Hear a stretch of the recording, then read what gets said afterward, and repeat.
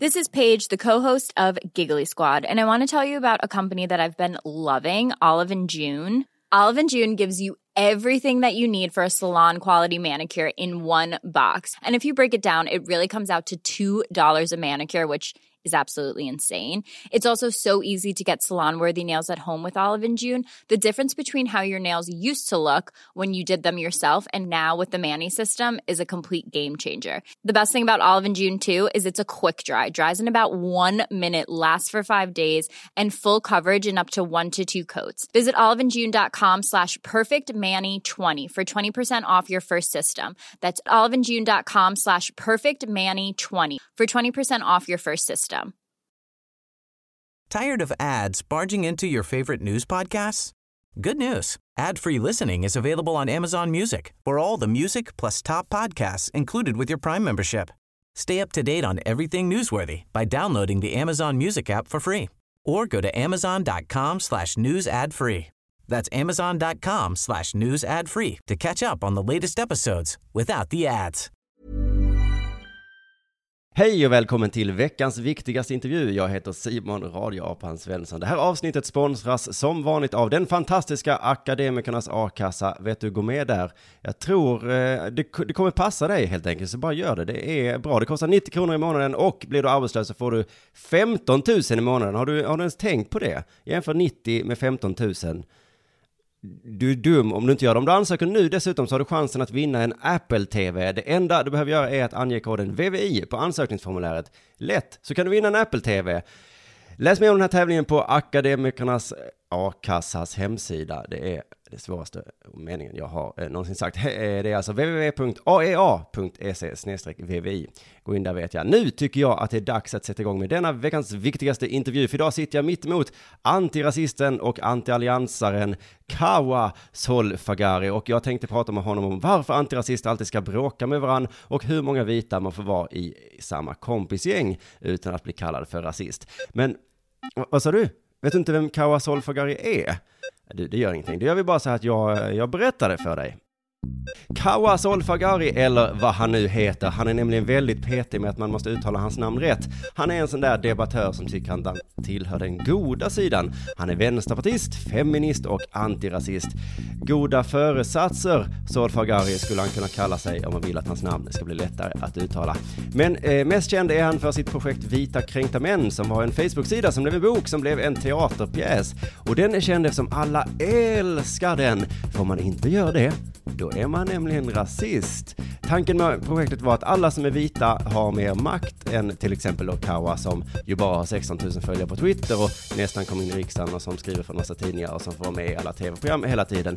Därför samlade han vita mäns åsikter på en sida och gjorde sig lite lustig över deras åsikter som var annorlunda än hans egna. Ja, du hör, så dumt. Lite mindre känd är han för det där lilla dödshotet mot en ledarskribent, men det var ju bara på skoj.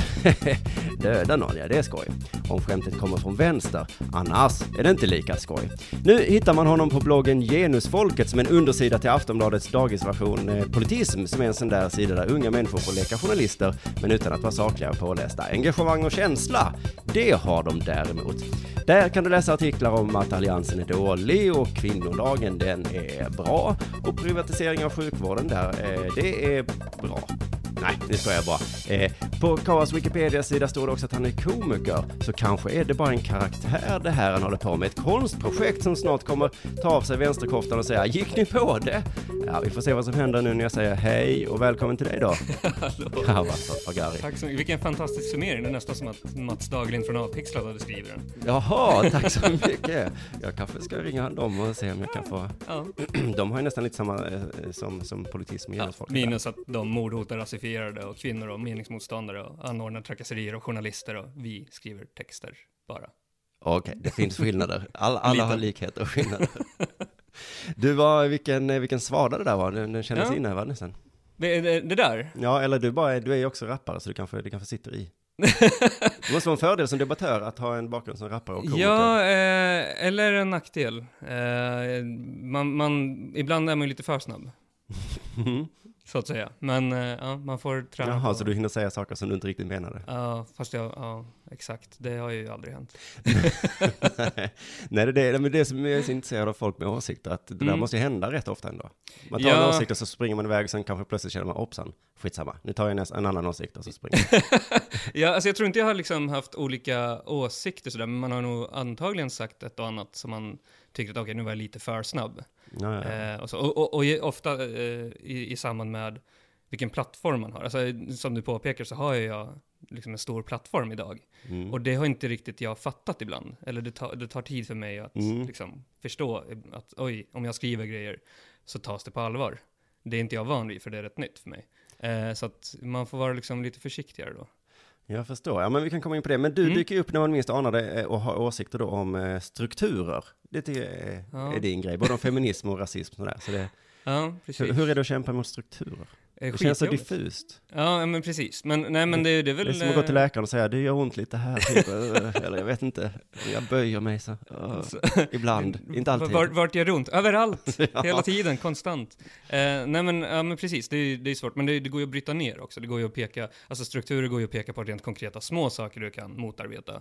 Och det är väl så man får göra. Det är ju omöjligt att så här, nu ska jag slåss mot hela jävla samhällets strukturer som är liksom missunnsamma för människor som inte faller in i en viss mall. Så att jag väljer ju mina strider. Vart är det jag kan förändra? Och sen så får man hela tiden stoppa in det. Men de här strukturerna, då kan du, alltså när man kan bryta ner dem så att för det måste ju vara att man gissar sig till den. Här kan det vara en struktur. Nej, men det finns ju... Men det är svårt att bevisa rent faktiskt med... Absolut inte, utan det finns ju liksom, du kan göra blindtester, du kan göra massvis med olika studier och försök, och det finns det ju. En sån grej är ju just vården till exempel, där man ser att människor... Vården. Inom vården finns det jättemånga strukturer som påverkar vilken vård du får. Kvinnor får sämre vård än män. Är du utlandsfödd får du ännu sämre. Så att där finns det ju liksom, de har gjort jättemånga studier och visar att där påverkar ju strukturerna. Så att då kan man ju göra en sån sak som att förbättra den. Ja, just det. Men för att jag tycker det är svårt att argumentera mot strukturargumenten, för att då kan du bara säga, är du så dum så du inte ser de här strukturerna? Nej, men alltså... Det måste vara en skön hållning att ha. Ja, jag hoppas inte folk har en sån, men jag förstår hur du tänker. Och alltså det är därför jag tycker det är viktigt att påpeka att det finns just liksom forskning i det här. Det finns studier man genomför. Ja, men du vet också det med forskning. Särskilt forskning med sådana mjuka värden. Du kan påverka det. Det låter lite som en klimathotsförnekare. Ja, det är jag också. Och elallergiker också. Nej, men precis. Men det är ju ingen direkt fysik som du kan gå ner i ett laboratorium, utan du kan i ett test så... Nej, men om du kan reproducera samma resultat med olika experiment, så är det ju vetenskapligt. Ja. Det där är en annan diskussion. Om du har ett sjukhus i Stockholm, och så har du ett sjukhus i Örebro och ett sjukhus i Örkelljunga. De har inget sjukhus, men låt säga att de har en vårdcentral kan vi ta. Och så märker man att män blir behandlade på samma sätt på alla de här tre. Kvinnor blir behandlade på samma sämre sätt på alla de här tre. Och utlandsfödda eller rasifierade, som jag föredrar, kvinnor blir behandlade på samma sätt i alla de här tre, och absolut sämst av alla. Då ser man ju att det är någonting som ligger bakom det här. Strukturer, ja, just det. Eller kan det vara att kvinnor rasifierade är såna jävla gnällspikar som är hopplösa att ha att göra med? Det är det, men det kommer inte fram i forskningen. Vi kan återkomma till det, men jag har hört feminister säga så här, om en tjej ligger med en tjej så är hon könsförrädare. Det kanske är extremfall, men du är ju en könsförrädare. Ja. Ja, du håller på att föra kvinnors talan hela tiden. Vad håller du på med? Jag för inte kvinnors talan. Ja. Däremot så är jag feminist av väldigt många egoistiska skäl, absolut. Jaha, det är så det. Ja, alltså jag är ju av den knäppa åsikten av att ett samhälle som inte är jämställt kan inte heller vara demokratiskt. Om vi nekas lika mycket utrymme och får mindre rättigheter rent, alltså nu tänker inte jag rent tekniskt, alltså juridiskt, utan rättigheter att röra oss som vi vill, att identifiera oss som vi vill. Då är det inte. Men feminismen är väl ändå, eller brukar säga sig, en kvinnofråga? Nej, det tycker jag inte. Alltså det är absolut en från början en kvinnodag nu till exempel. Ja, absolut. Men det är ju inte alltså det är ju en alltså det var ju arbetarkvinnorna som grundade den. Skitsamma. Inga historielektioner. Alltså feminismen är ju absolut en kvinnorörelse, det är det ju från start. Och det är ju för att det är alltså först och främst kvinnor som förtrycks. Men det är inte så att män förlorar på det. Jag menar, nu bara tänka på män som lider av mental ohälsa, män som anses vara sämre föräldrar än kvinnor. Jag menar, jag vill inte att samhället ska se mig som en sämre förälder eller se ner på mig ifall jag mår dåligt psykiskt och söker hjälp för att jag identifierar mig som man. Så att jag är feminist av de skälen också. Och för att vi har liksom de samhällsorättvisorna. Det är ju skitkonstigt att säga liksom att nej men du är ju inte den drabbade gruppen. Varför bryr du dig? Ja, men det är en orättvisa och då klart jag bryr mig då. Man kan inte blunda för orättvisor bara. Nej, men inom feminismen så tycker jag det verkar vara så jobbig stämning hela tiden. Och bland annat på politism så läste jag Johanna Frändén tror jag skrev om kvinnodagen, som skrev någon gång då så var det ett demonstrationståg och då var det männen som hördes mest. Och då tyckte hon att det kan inte på vår dag låta oss höras mest. Absolut. Och det finns det folk som säger till dig att du borde dämpa det lite? Gud ja, och det är bara bra. Det är jättebra. Ja, men om du kämpar för feminismen så är det väl tråkigt om någon kommer att sluta göra det? Nej, men det kommer jag aldrig göra. Nej. Absolut inte. Men däremot så är det bra att tänka bara för att du man menar? Ja, alltså, man kan ju säga så här. Alltså, jag behöver inte ta upp all plats i världen. Om det finns andra röster som kan säga det jag säger bättre, då lämnar jag gärna utrymme. Ja. Okej, ja men precis. Men kritiken var just att det är så många män som för vår talan här nu. Ja, men jag kan förstå i just det där sammanhanget tycker jag att det stämmer rätt så bra. Vi män har en tendens att ta upp mycket mer utrymme i just offentliga sammanhang. Och okej, så då ska man alltså inte gå i demonstrationståg som man? Jo, det tycker jag man ska. Men man kanske ska tänka lite. Ni vet inte riktigt så här, skrika högst i demonstrationståg kanske inte är liksom den viktigaste frågan här. Nej. Men däremot, låt säga om det hade varit politism. Att de enda som skrev om frågor som rörde kvinnor var män. Det hade ju varit ett problem. För då hade vi tagit all tolkningsföreträde möjligtvis. Så att där är det lite mer mätbart. Feminister besvarar, jag hörde mycket nu på kvinnodagen, någon slags kritik. Jag vet inte om den är påhittad som är så här att feminismen har gått för långt. Jo, men du har också pratat om det i något videoinlägg har jag sett. Ja, jag brukar skämta om det för att... jag vet inte vem som har sagt det, om det är någon som har sagt det. Det är väl en massa tokar som antifeminister som brukar säga att feminismen har gått för långt. Men har du hört att antirasismen har gått för långt? Det är väl massa rassar som brukar säga så också. Alltså det kommer främst ifrån... båda två det finns ju väldigt stark koppling mellan antifeminister och rasister. Finns ju en väldigt stark koppling däremellan. Rörelsen i alla fall i Europa. Och egentligen i USA också. Och där brukar man ju höra liksom, att antirasismen har gått för långt. Liksom, nu får man inte ens vara vit längre utan att få en massa skit. Jo, det får du. Det får alla. Men det är de här strukturerna som du talar om, att det kan vara människor som helt enkelt inte känner igen världsbilden som du då målar upp kanske. På vilket sätt tänker du då? Ja, men om du hävdar att det finns strukturer som bla bla bla och så säger någon nej, det gör det inte. Nu har antirasismen gått för långt. Ja. Är du inte rädd för att det ändå ska bli ett problem? På vilket sätt skulle det vara? Ja, men att alla de människor som inte känner igen sig i den bilden du målar upp kanske springer till Sverige. Det kanske redan har hänt förresten. Det här är ju jätteintressant faktiskt. Ja. För det där är ju ett hot som man brukar använda för att tysta folk som är feminister eller normkritiker. Alltså, nej men nu är du för högljudd, lilla vän. Nu kommer du skrämma bort folk från din cause. Och så har man sagt, det är liksom ett historiskt vapen för att tysta folk som har kritiserat de rådande samhällsstrukturerna i 70 år har man gjort det liksom. Sen medborgarrättsrörelsen i USA fick göra samma sak. Men ni är så, liksom, ni pratar om rättigheter för svarta. Kan det inte vara liksom, ni är så högljudda, ni är så liksom aggressiva? Men det är inte det är högljuddheten och aggressiva jag menar, utan det är snarare att det kanske har... Alltså om du är beredd att rösta på Sverigedemokraterna och gå med i ett rasistiskt parti för att du inte håller med mig om vilka åsikter jag har, då känns det som att dina skäl att gå med i ett rasistiskt parti är några andra. Nej, men då kanske jag känner att vem är det som har världsbilden som jag håller med om då? Det kanske bara är de kvar helt plötsligt. Men då har ju du redan sympatiserat med Okej, då är det inget problem. Nej, exakt. Liksom, grattis, du fick en ursäkt att göra det du ville göra. Då var det bara du som hjälpte mig hitta min plats. Nej, du letade bara efter en ursäkt. Det är liksom så här, om du tycker så där så tänker jag knulla en gris. Ja, det är liksom, gå och gör det då. Du behöver inte hitta en ursäkt. För det märks att det är vad du vill göra. Ja, men det var kanske du då som hjälpte mig hitta min... Jag gillar den jämförelsen. För jag kommer få jättemycket skit för det. Men visst, okej. Jag visste inte att jag gillade att ligga med grisar. Men nu när du förklarar för mig hur världen ser ut. Eller hur du tycker att hur antirasistiska världen ser ut. Ja, då kände jag, men okej, då får jag väl ligga med en gris då. För att jag håller inte med.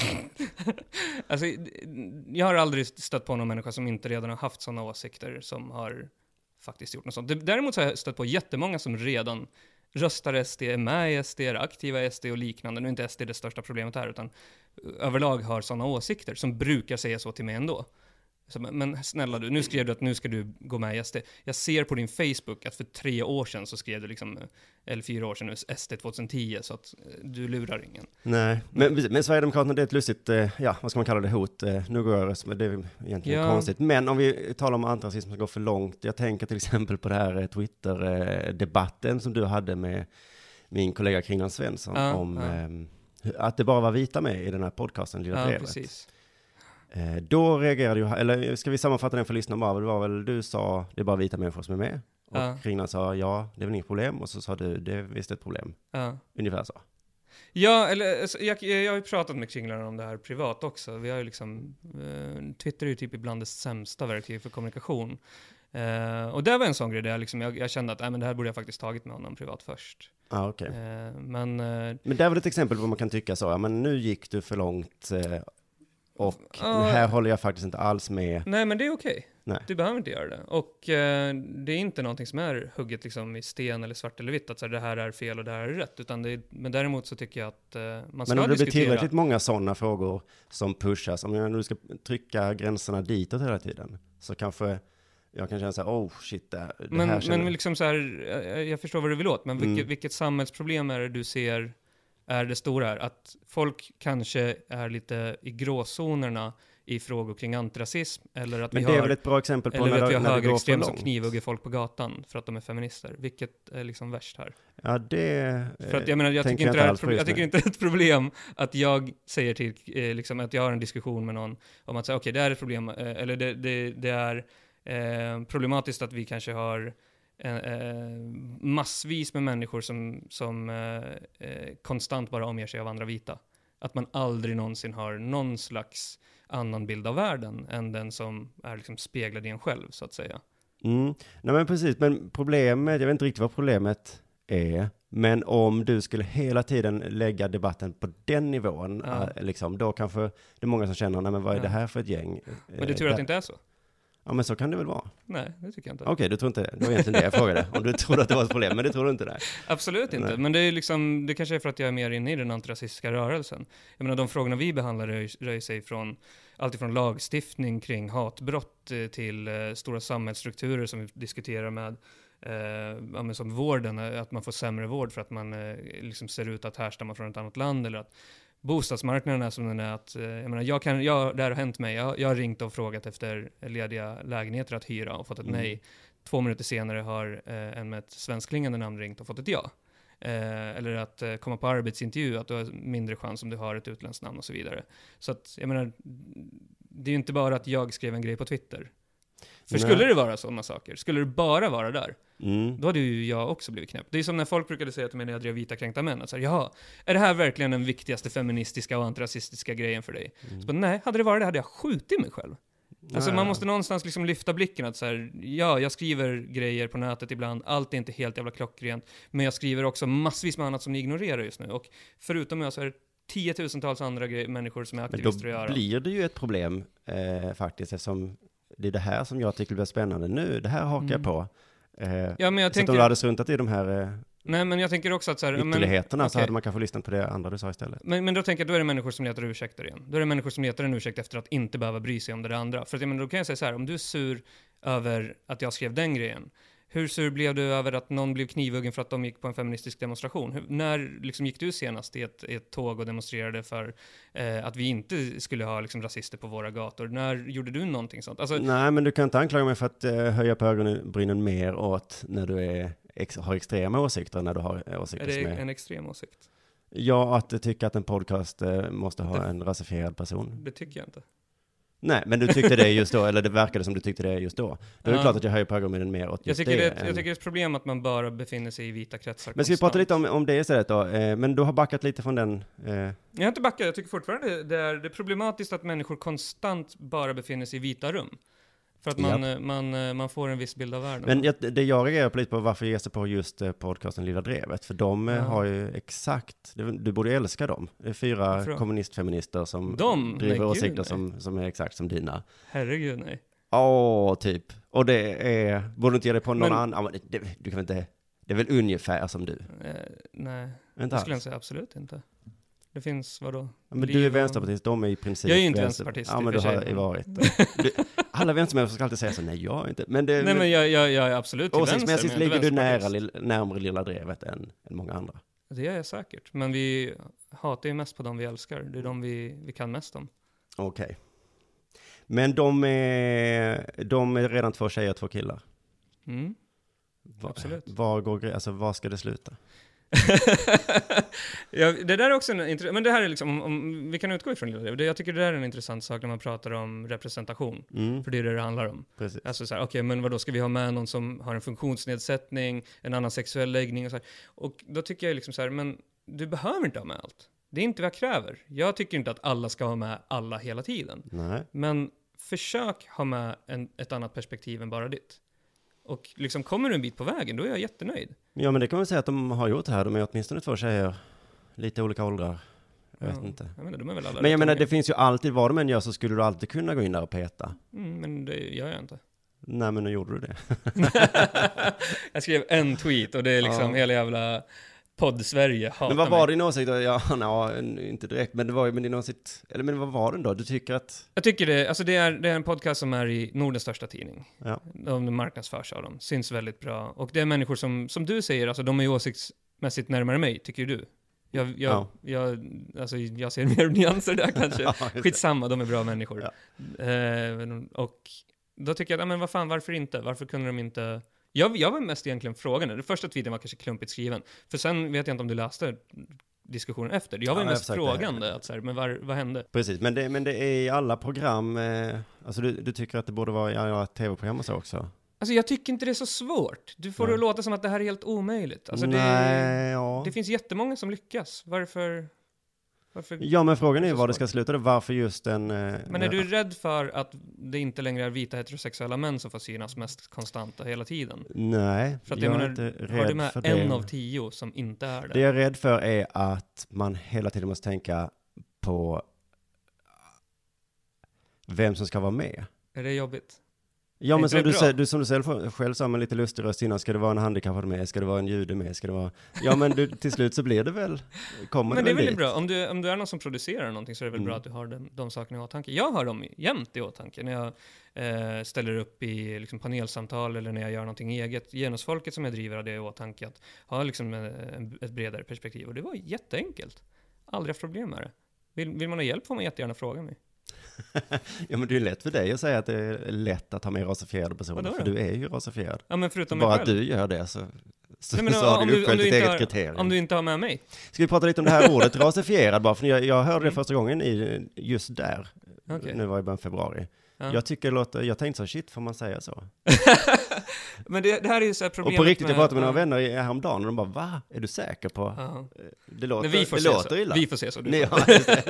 Nej, men det här är ju ett ord som är väldigt nytt. Alltså det har ju inte egentligen... Ska jag beskriva vad det betyder? Först, ja, gärna, för jag tror inte många vet vad det är. Det finns ju det finns en definition, alltså rasifiering som är akademisk. Och så finns det ju liksom, som alla de här orden så sipprar det ner till oss, pubben. Jaha, det är någon professor som har någon gång skrivit en text. Precis, det finns jättemycket, det finns kritiska vithetsstudier och liknande, så alltså det finns väldigt mycket forskning kring det här som jag inte kan, jag har inte ett enda jävla högskolepoäng. Men det betyder alltså människor som blir, alltså ras ses som en social konstruktion, de blir till den andra. Alltså om du ser mig på gatan så tänker inte du, där går en svensk liksom, utan du tänker oftast, du har bilder i huvudet som präntats av media, liksom olika sammanhang, föräldrar. Jag var liten sa vi alltid invandrare, tror jag. Invandrare, eller andra generations invandrare och sådär. Nu vet jag inte vad jag ska säga, nej. Ja, men folk brukar kalla mina bröder för invandrare. De har inte migrerat någonstans. De heter för fan Robin och Martin, de är födda här liksom. Men de lider ju av samma problematik som jag gör.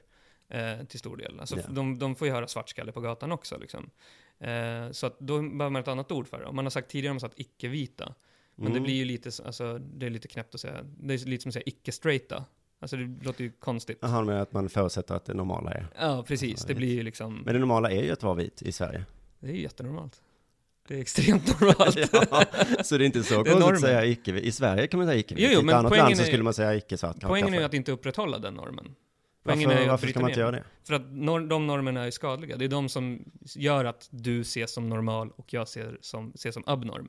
Att hudfärgat blir din hudfärg och inte min. Men det är ju så. Inte på ett negativt sätt, men jag är ju normalare i det här landet än vad du är. Men du är normen, men du är inte normalare. Nej, inte jag, men min hudfärg är normalare. Eller jag vet inte, det är liksom, vi skulle behöva ta in en terapeut för det. Ja, precis, min personlighet vet jag inte.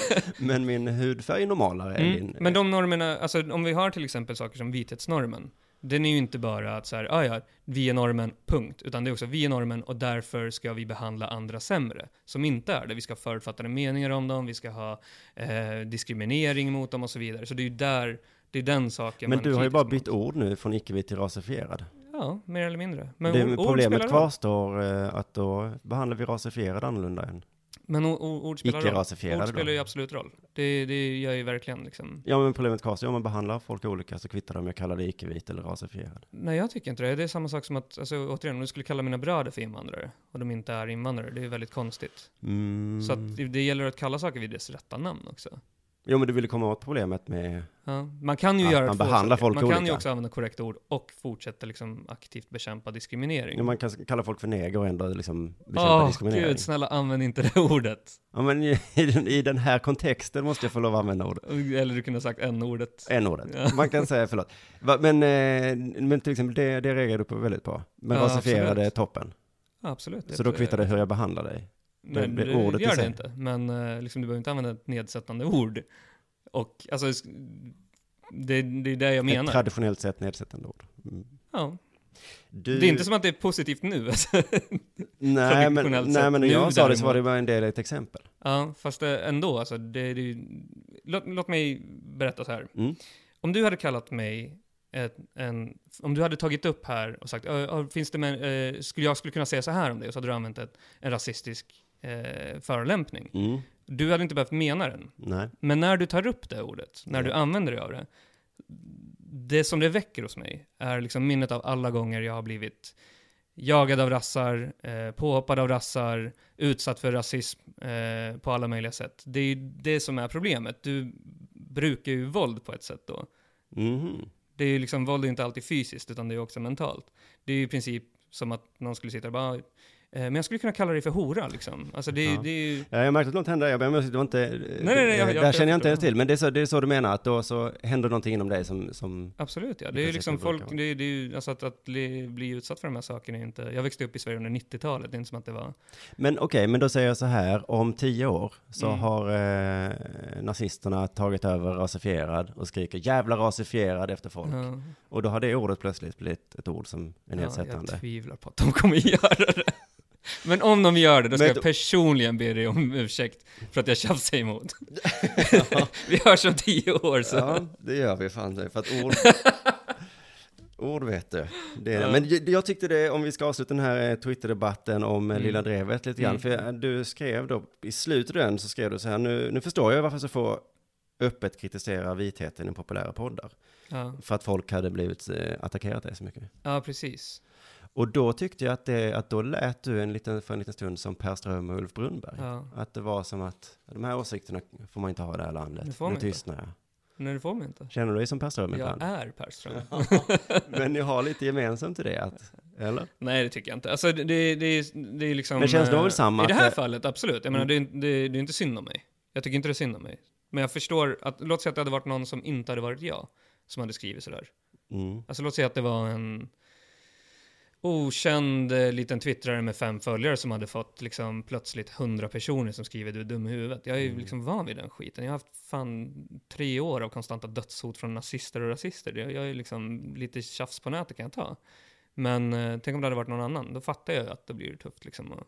Men exakt så brukar Per Ström säga. Så här får man inte säga i det här landet, och jag fattar varför ingen gör det. Jag har försökt stå på mig med mina åsikter och sådär, men jag orkar inte längre. Ja. Så det är väl ett problem då bara generellt, tänker jag. Alltså alla känner väl så att om de har en åsikt som de får skit för så tycker de väl liksom att oj, det var jobbigt. Men jag säger igen, det är inte synd om mig. Nej, det är inte synd om dig. Men däremot så tycker ju säkert Per Ström att det är synd om man. Ja, men alla tycker väl man får tycka synd om sig själv. Det tycker jag. Det tycker jag. Men det här med normer och så, för du är ändå någorlunda framgångsrik. Jag tror inte att du har haft fördelar av att vara, ska vi säga, onormal, se onormal ut, ha ett onormalt namn. Nej, absolut inte. Däremot så har jag haft jättemycket hjälp av att vara man. Men i media så är det inte en fördel då att sticka ut lite, att se annorlunda ut? Nej, har du sett hur media ser ut? Ja, alltså jag har jobbat inom media och då är det ofta så här. Du har jobbat inom public service och där finns det liksom vissa liksom tankar på att man ska ha diversifiering. En kollega till mig som heter Petrina, hon är ju den perfekta som hon är både svart och lesbisk. Precis. Så får man in henne i redaktion så alla gör high five. Så hon är också fantastiskt rolig. Men det är ju ändå, det är ju ändå lite så. Ja, jag har sett den också. Ja, men absolut, i public service tänker man ofta på det. Men majoriteten är fortfarande liksom svenskfödda,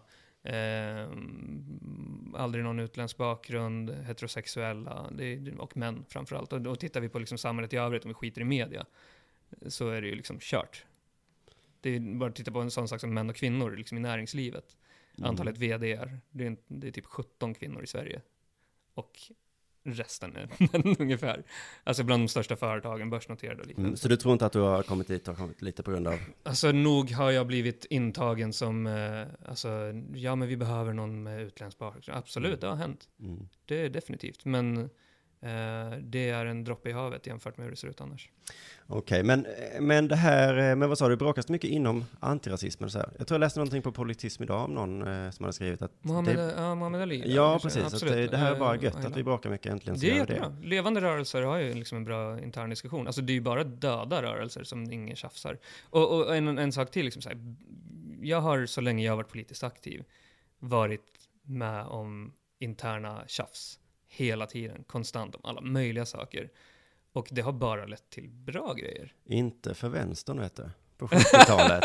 Den dog på grund av alla interna stridigheter. Sure, men det var ju så här, de var ju bananas, kanske. Jag vet inte så mycket. Vet du vad, jag är så här, alltså när det gäller liksom hur det har varit i svenska vänstern historiskt har jag aldrig varit särskilt intresserad. För det verkar mest som att det har varit ett gäng som var mer intresserade av att tjafsa med varandra än att vinna något. Men det finns ju gott om människor som liksom, jag är inte orolig för att det finns några tyckare som bråkar med varandra.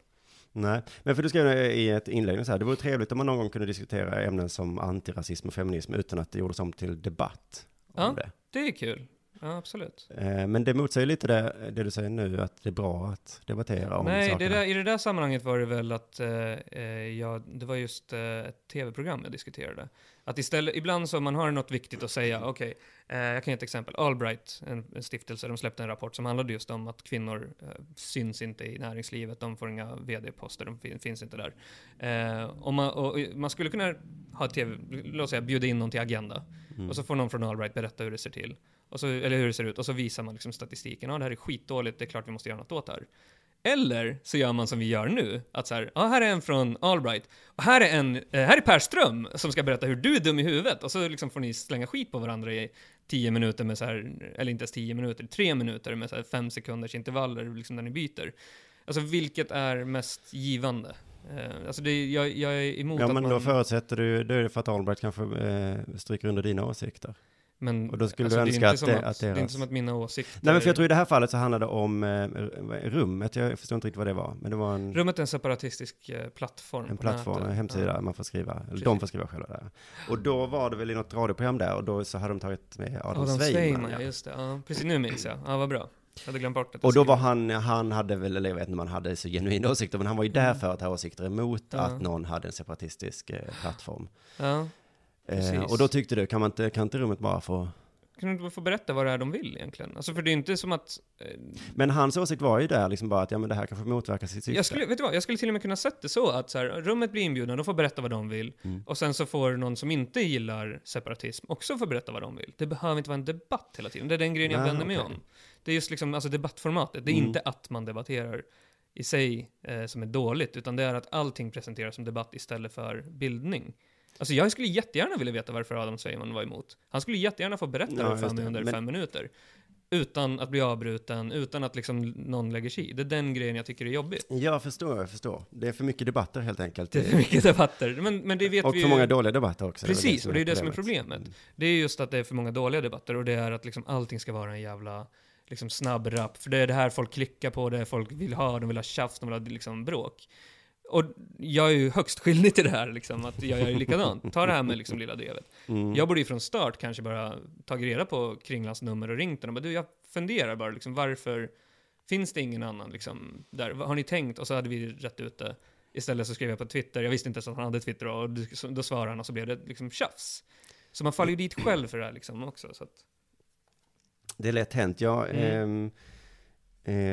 såg att Sanna Reimann från det Svenska Dagbladet skrev om dig att du var förhärdat missförståndsproffs. Ja, hon gillar inte mig.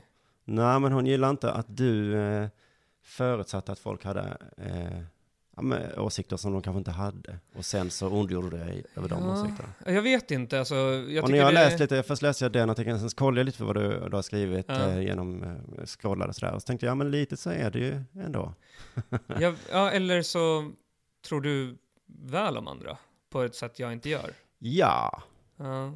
Ja, men det kan det var väl det handlar om som hon skrev också, att det måste man göra, man ska inte förutsätta det värsta om dem. Absolut, men det är svårt att tro väl om människor när man är... För där handlar det om Aftonbladet, så Herman Lindqvist och så. Precis. Och Lilla Drevet och Uppdrag granskning då, som du fick det till att de skulle...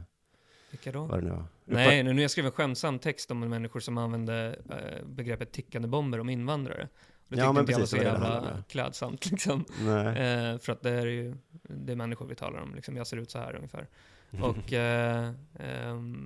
då tyckte hon att jag missförstod, att det inte alls var något negativt. Men det var inte som att jag var ensam om att uppfatta det så.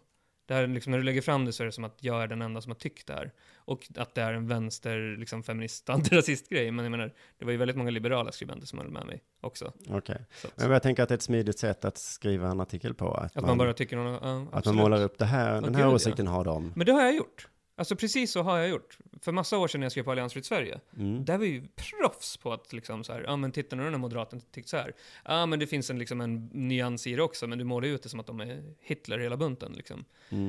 Och absolut, visst finns det så. Men jag tycker inte att jag gör så idag, inte alls på det sättet. Men du, vi har varit inne på vita kränkta män-grejen så. Jag tänkte, vad var poängen med det?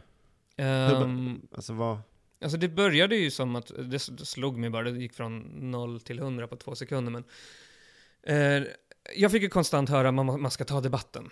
Jag försökte liksom påpeka för folk att säga, men har du sett kommentarsfältet här? Och man, nej men du måste ta debatten, in och skriv. Och då hade de ingen jävla aning om vad det var som skrevs där. Liksom. Att, här är en människa som skriver att om man använder ordet hen så vet man inte vilket kön det är man ska ligga med, och så kommer man ha sex med en gris. Alltså bokstavligt talat så var det vad den här personen skrev. Och det är väldigt svårt. Alltså de hade ingen uppfattning om hur debatten såg ut, hur kommentarsfälten såg ut, vad det var vi fick möta liksom, vi som skrev om de här frågorna. Så då tänkte jag, men då sätter jag upp en Facebook-sida och visar kommentarerna helt enkelt. Så det enda jag gjorde var ju att citera vad människor hade skrivit.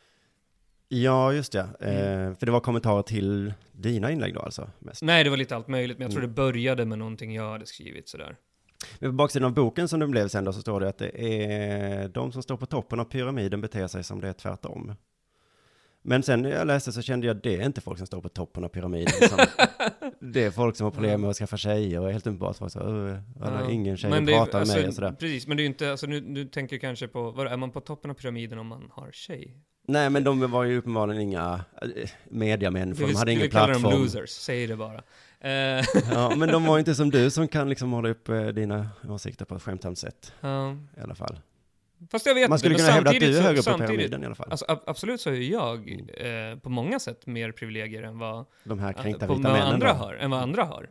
Men liksom samhällsstrukturerna gynnar ju inte mig, utöver att jag är man och heterosexuell.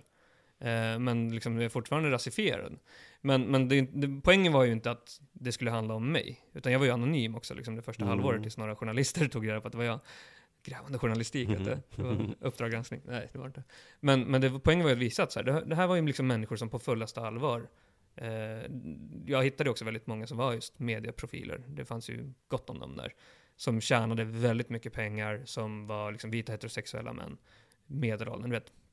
Perfekta liksom, för att lyckas i Sverige. I dina ögon, ja. Nej, men inte i mina ögon, utan i hur samhället ser ut idag. Ja, det är ju inte mina ögon, för att det är ju de som gynnas mest. Men du vet också att det finns massvis med arbetslösa vita män som absolut. Inte som bor. Det är ingen som säger att de inte är det. Bara för att man är vit och man så... Ja, grattis. Välkommen till antirasistiska diskussioner för typ 10 år sedan.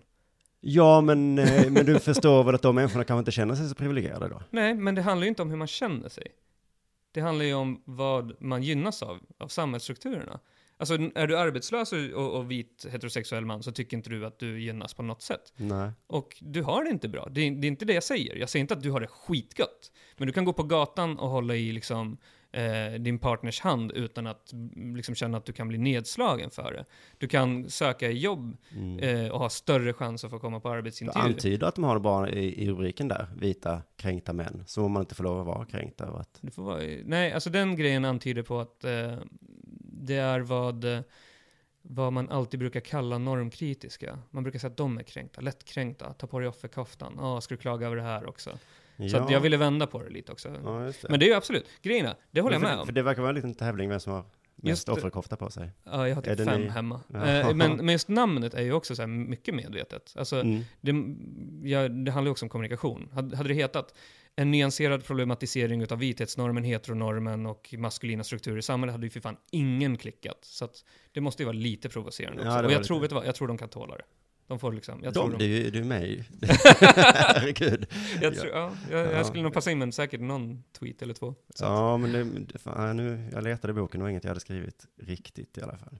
Var någon av dina polare med? Nej, men däremot var en som jag intervjuade för ett par veckor sedan här, Mattias Svensson. Just det, men han är skitrolig. Jag gillar Mattias. Jag gillar verkligen Mattias. Den här grejen var ju inte han som... Alltså det var ju kul att driva med honom för att jag också känner honom. Så att, ja, det var så riktigt. Men det står också jag tror på baksidan att men du skämt om det här får man inte säga i det här landet. Jag fick lite uppfattning om att efter boken och teaterpjäsen så det bekräftar nästan den meningen. Där får man inte säga i det här landet för då blir man hånad av hela medieetablissemanget i så fall. Blir man verkligen det? Ja, om man fick vara med i din bok så... Så blev man väl det. Men alltså, det sägs ju konstant och det sägs ju överallt. Du får säga precis vad du vill. Men du får, alltså, precis som jag får möta kritik och stå för saker så får väl andra göra det. Det är bara att jag inte gnäller över det. Okej. Ja, men du är väl tuff då? Jag är skittuff och... Nej, men alltså, så är det. Liksom, det är inte... du tycker det är hemskt att Pride-paraden finns. Du får säga det, men du kommer få skit för det. Det är liksom så är det. Och jag får säga samma... Alltså jag får ju skit för att jag skriver att det är bra att Pride-paraden finns. Liksom. Det är ju... Visserligen skiten ser ju annorlunda ut för de som skickar skiten till mig är de som knivhugger feminister på gatan. Så att... Men precis, de skickar skit till dig, men du kan liksom publicera en bok med skit. Okej, jag kan publicera skärmdumpar på en Facebookgrupp. Jag får en mordhot från de här människorna. Det är liksom lite... Alltså det är det här. Jag förstår vad du är ute efter. Och jag tycker det är så jävla knäppt att försöka få till någon så här lika goda kålsupare eller liksom någon slags så här att men det är ungefär samma grej. För att det är verkligen inte det. Det är inte så att någon så här... Alltså det, men inte ens att det är samma grej, men att det du gör är värre eftersom du kan liksom ut med dem i det offentliga och dra deras... För det första var ju de som inte var kändisar, helt anonymiserade. De som inte använde en plattform, totalt anonyma. Ingen visste vilka de var. Och för det andra, liksom, om det absolut värsta som hänt i ditt liv, att du liksom blir citerad anonymt på en Facebook-sida som jag la ner för det du faktiskt 2 år sedan. Då... De hade ju faktiskt skrivit det, så det får de kanske ta. Precis, såklart. Det är också människor som har gjort det i ett kommentarsfält. Liksom. Ja. Jag har hittat lite kritik, och det var ju emot den här boken, bland annat det som du sa nu då, att du skulle ha sysslat med samma typ av då, att det också var någon form av näthat då, det du sysslar med. Men, men då tror jag det är människor som inte vet vad näthat är. Nej, men att det var så här, nu ska jag citera någon, för jag vet fan vad det var. Det är samma retoriska paternalism som användes mot arbetare för 100 år sedan. Jag vet vem det är. Det är liksom lite klappa på huvudet och säga, men du är dum som inte förstår bättre. Jag hoppas, alltså det där, jag vet han, Johannes Björk eller något sånt heter han, en doktorand i någonting. Skitsmart människa, jag pratade med honom efter det där också. Jag höll inte med, men absolut så kunde det urarta till någon slags klassförakt. Det kunde jag göra mig skyldig till, märkte jag. Och även om jag inte gjorde det direkt så blev det ett resultat av det. Och ibland måste man ju liksom ta ansvar för svansen. Och den grejen jag är jävligt noga med. Det kunde hända i mitt huvud när jag läste den till exempel då. Ja, eller så här att, min mening när jag la ut den här grejen på Facebook var inte att någon skulle säga, haha, han kan inte ens stava ordentligt, vilken jävla idiot. Det var inte vad jag tyckte var kul. Nej. Men sen så var det någon som liksom, eller så var det och då bara... får du på sätt och vis ansvar för det också. Och det tycker jag är rimligt. Alltså, ingen kan ju säga att du är dum i huvudet som la ut den här, men liksom nog tycker jag liksom personligen att jag ska ta ansvar för det. Jag blir inte sur om du skulle lägga ut den här intervjun och någon skickar hem ett hotbrev till mig, kommer inte jag bli arg på dig. Nej. Absolut inte. Men om du skulle liksom publicera det hotbrevet kanske jag skulle... Alltså jag vet inte var jag är på väg med den jämförelsen. Jag försökte hitta något bra. Men alltså så här, någonstans, jag tycker det är rimligt att man tar ansvar för sin svans. Man behöver inte göra det. Man har inget liksom rent konkret. Alltså, men beroende på hur jag paketerar den här intervjun. Det är sant. Skulle jag skriva fitthuvudet kava, lyssna här nu, avpixlat, vilken jävla svin det är. Ja. Och det därifrån du skulle få mordet. Då skulle jag få ansvar såklart. Precis, och det fanns ju en debattsida som hette Newsmail som hade det problemet med att de alltid hade jättespetsiga rubriker och så kunde du så här milla som det heter, skriva vad du känner. Ja, och typ så här romer hade de en gång, det var helt fantastiskt. Och då blev ju liksom kommentarsfältet blev ju en viss stämning liksom.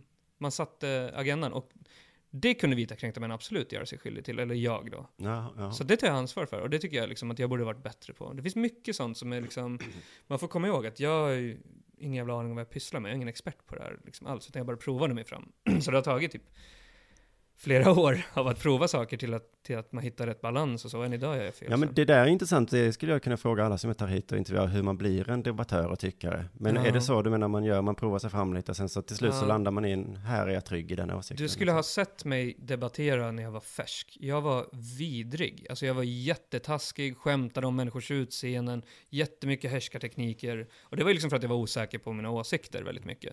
Och sen ju mer liksom jag lärde mig om den faktiska liksom, grunden till åsikterna, ju mer liksom, det vetenskapliga argument jag lärde mig, desto mindre idiot blev jag. Ja, men så, det var ändå ett bra sätt att ta dig fram till där du är idag, så att säga.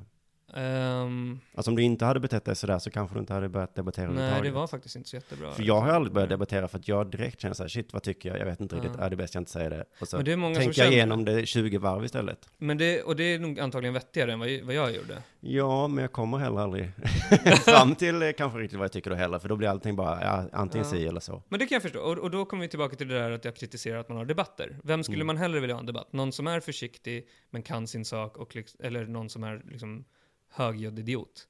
Jag blev ju... Som du för 10 år sedan då. Ja, det var inte ens 10 år sedan, det var typ 5.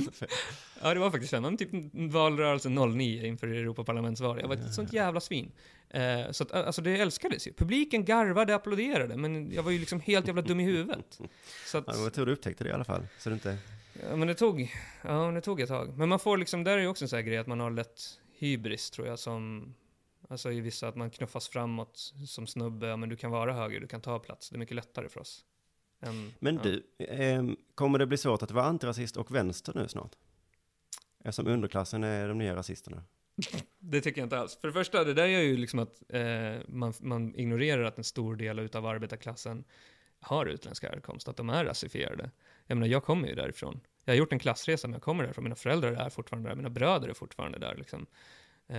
Ja, men hela LO är ju Sverigedemokrater nu. Gud, vad hemskt det skulle vara. Ja, men en stor del. 30%, jag vet, det är en jävligt läskig siffra. En alldeles för hög siffra, och det är skitläskigt. Innan förknippades de med sossarna och nu är det med Sverige. Inte riktigt så illa kanske, men nästan. Nej, det är inte. Men det är tillräckligt illa för att det ska vara skrämmande. Men det är absolut inte. Det är ett skäl att vara mer vänster, tycker jag. Absolut. Vad sa du? Det är ett skäl att vara mer vänster och antirasist. Dels för att man men då kan man inte försvara underklassen längre, för de är rasisterna. Men alltså det är ju inte människorna det rör sig om, utan det är ju åsikterna. Det är ju de rasistiska strukturerna jag vill åt. Och jag menar... Så man löser klasskampen så kommer folk sluta vara rasister. Nej, gud, den åsikten tycker jag är jättedum. Den vänder jag mig emot helt. Den har jag fått höra hela mitt liv. Att så här, nej. Vet du vad? Om ekonomin bara vänder, då slutar folk vara rassar. Nej, så är det inte. Vi hade liksom rasbiologiska institutet när Sverige mådde som bäst. Så att jag tror inte det liksom. Men däremot så blir det lättare för extrema rörelser åt båda hållen. Nu blir det nästan alltid främst högerextremismen som gror, alltså när klyftor ökar, när människor är mer utslagna. Absolut. Det är lättare att hitta syndabockar då. Oavsett om det är judar eller muslimer. Så att, ja. Men jag tycker att utan en stark antirasistisk rörelse så försvinner inte bara för att ekonomin skulle vända. Alltså värderingarna måste ju också förändras. Ja, det är inte bara att du får en 1000-lapp av mig och hålla käften, så kommer du kanske vara tyst, men du kommer fortfarande hata mig på grund av mitt utseende. Så du kommer fortfarande kämpa för arbetarklassen oavsett om de har rasistiska åsikter? Absolut. Men jag tänkte prata lite om kränkthet, jag var inne på det. Ordet kränkt är så himla, det har funnits ganska länge nu. Man kallar feminister för nykränkta, och sen så nu var det kanske med din bok där som det börjar slå åt andra hållet, men det är ni som är kränkta. Får jag bara säga en grej där? Jag hatar när folk kallar folk för vita kränkta män. Det är jag skäms över att jag kan ha gett liksom upphov till det. Jag tycker det är jättejobbigt. När jag ser liksom folk tjafsa med varandra på Facebook, för vad gör man annars på Facebook? Och någon bara, men du är bara en vitkränkt man. Alltså jag tar mig för pannan varje gång. Jag tycker det är skitjobbigt. För att jag inser att det är bara vår version av att kalla någon PK. Det är ju det. Just det, men det är precis. Man slipper ta debatten liksom, eller man slipper diskutera. Man säger bara, då tycker jag det är bättre att säga att jag pallar inte debattera med dig. Säg bara så och skit i dem. Men för det handlar lite grann om det ändå, att bli kränkt.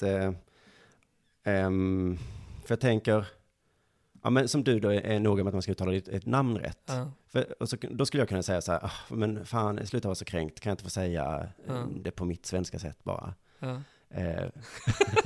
Och så kallar jag dig kränkt mer eller mindre liksom ju. Absolut. Och precis på samma sätt så skulle du kunna göra tvärtom. Fan, lär dig, säg mitt namn, sluta vara så kränkt. Ja, precis. Det är inte så jobbigt.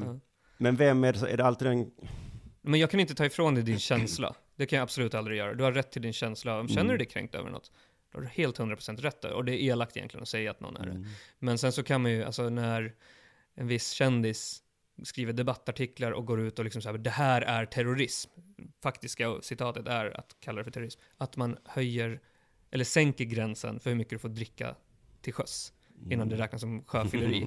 Alltså då kan man ju säga att nu är dina problem i livet är ju lite, alltså, kom igen. Vi har lite annat, liksom, kanske som är lite viktigare att ta itu med. Jag pratade med Alexander Bard på tal om n-ordet nu då. För han kände, om jag ska vara elak mot honom nu så ska jag säga då, att han kände sig kränkt om han inte får säga det. För då förminskar det hans sätt att uttrycka sig och det är hans språk och han får säga hur man vill. Och han vill inte sänka sig till, inte om det är de orden använder, men till en kränktes nivå liksom. Han sa att då, om någon blir ledsen för det, då får de skärpa sig. Jag vet, det är jättekonstigt. Det förstår jag inte, för då säger ju han att någon annan inte har rätt till sina känslor. Ja, men vem är det som, är det alltid den... Det behöver inte vara någon som har rätt. Alltså, vem har mest rätt till sina känslor menar jag då? Har du mer rätt till dina känslor än vad han har? Absolut inte, båda har rätt. Men jag vet ju vem jag tycker har mer rätt i frågan. Så liksom Alexander Bard har rätt i sina känslor att känna så. Och personer som tar illa upp av hans språkbruk har rätt i att känna så. Men jag tycker att de som tar illa upp har rätt i frågan. Om du förstår vad jag menar. De som tar illa upp har rätt i frågan. Att de har ju rätt om de säger det här är dåligt ord, snälla använd inte det. Ja, men ska man anpassa sig nu, om vi inte har det som exempel, jag kommer inte på något annat, men ska man alltid anpassa sig efter den som känner sig, som tar illa upp liksom? Nej, det behöver du inte göra, absolut inte. Men alltså, mycket av det här är ju för mig, handlar ju bara om att vara liksom en seriöst, bara en bra fungerande människa. Att om någon tar illa upp av något jag gör, då kan ju, om det inte är en stor uppoffring för mig, då kan jag ju sluta. Är det något jag verkligen tycker är skitviktigt, då kan jag ju kämpa för det, men liksom oftast är det ju inte det. Nej, du menar men då anpassar man sig till den som blir som tar mest illa upp. Absolut. Alltså om du skulle säga åt mig här nu att så här, vet du vad, jag tycker det är fult att du sitter med keps inomhus. Då skulle jag ta med den, för det skulle inte vara en stor uppoffring. Även om jag säkert har världens kepsfrilla. Just det. Men om jag då kommer med lutande planet argumentet att då absolut. Till slut så får man inte säga någonting. Nej, precis. Då kommer jag nog antagligen stå där på barrikaderna med Alexander Bard och kämpa för att man får säga någonting igen då. Så att det är ju inte en, för mig är det här aldrig en liksom nu drar vi strecket och så följer vi linjen för evigt. Utan det är ju liksom situation till situation, man får generalisera lite, känna av. Och liksom samhället förändras. Alltså de ord som vi använder idag kommer säkert inte vara okej om 10 år. Och många av de ord vi använde för 10 år sedan är inte okej idag. Så att man får anpassa sig bara efter hur det ser ut i omgivningen också. Tyckte inte du lite synd om Bosse Hansson där när han sa svarting om någon AIK-spelare? Och sen efter det så sa men för mig är det ju inte... Ja. Men vet du vad? Mitt största problem med den grejen var ju hur han och de i hans närhet hanterade det. Det var ju inte, alltså att han hade sagt så. För alla vet att han menade ingenting. Eller med det. Nej, men vet du vad? Men det kom det fram som det lät ju illa. Men de borde inte ha släppt in honom och liksom låtit han säga det. Och så här, jag är ju noll sportintresserad så att jag kan ju inte omständigheterna. Men de som var sportintresserade och jobbar inom media, alltså sportjournalistik, sa att det finns jättemånga sådana som liksom uttalar sig så. Och man får helt enkelt kanske lämna över till en yngre generation som inte gör det. För att alltså just en sån sak som sport där handlar det väldigt mycket om inkludering, tycker jag. Men du är ju fortfarande en rappare? Nej. Håller du på med battle rap och sånt? Nej, jag testade ett par gånger men jag slutade. Okej. För jag tänkte om det är svårt att upprätthålla den här PK-stilen. Det är det, och jag kommer ihåg den rörelsen där. Precis, alltså det är skitsvårt och jag lyckades ju absolut inte. Jag sa nog massa vidriga grejer. Har du tagit fram exempel? Nej, jag kommer nog klippa in det i podden sen. Nej, fan, okej. Nej, det ska jag inte göra. Men googla gärna dödsmaskinen. Nej, men, alltså, det är inte så jävla dåligt, eller? Är det det? Det är väl ganska bra. Min tanke var ju från början att så här, men jag kanske ska, jag provar och liksom och försöker upprätthålla någon slags korrekt, inte taskig grej, men jag misslyckades ju, för det är så jävla mycket lättare att bara dra tjockisskämt om folks mammor. Så att, jag är så jävla lat liksom, när det men hellre det saker. än att det blev för jag tänkte om det var du som var Speak när ungerska rapparen. Va, vem är det? Han som är mot krig. Jaha. Det har du sett på YouTube. Nej, jag har inte sett det här. Han som är against war. Please stop the war. Vad är YouTube då? Nej, får vi kolla upp sen. Du. Men du, tack för att du kom hit. Det var väl trevligt. Tack till dig också som laddade ner den här podden och lyssnade. Och tack till Akademikernas A-kassa. Kan vi inte göra så att vi ses på de sociala medierna? Vet du vilka de är? Det är den här Blixtbook. Nej. Facebook ja. Och Twitter. Ja. Mm. Så dåliga skämt. Fy fan vad dåliga. Jag försöker bara säga så här. Vi hörs en annan gång. Kjomis. Hej då allihopa. Så. Tired of ads barging into your favorite news podcasts? Good news. Ad-free listening is available on Amazon Music for all the music plus top podcasts included with your Prime membership. Stay up to date on everything newsworthy by downloading the Amazon Music app for free or go to amazon.com/news ad free. That's amazon.com/news ad free to catch up on the latest episodes without the ads. Botox Cosmetic, out of botulinum toxin A, FDA approved for over 20 years. So, talk to your specialist to see if Botox Cosmetic is right for you. For full prescribing information, including boxed warning, visit BotoxCosmetic.com or call 877-351-0300. Remember to ask for Botox Cosmetic by name. To see for yourself and learn more, visit BotoxCosmetic.com. That's BotoxCosmetic.com.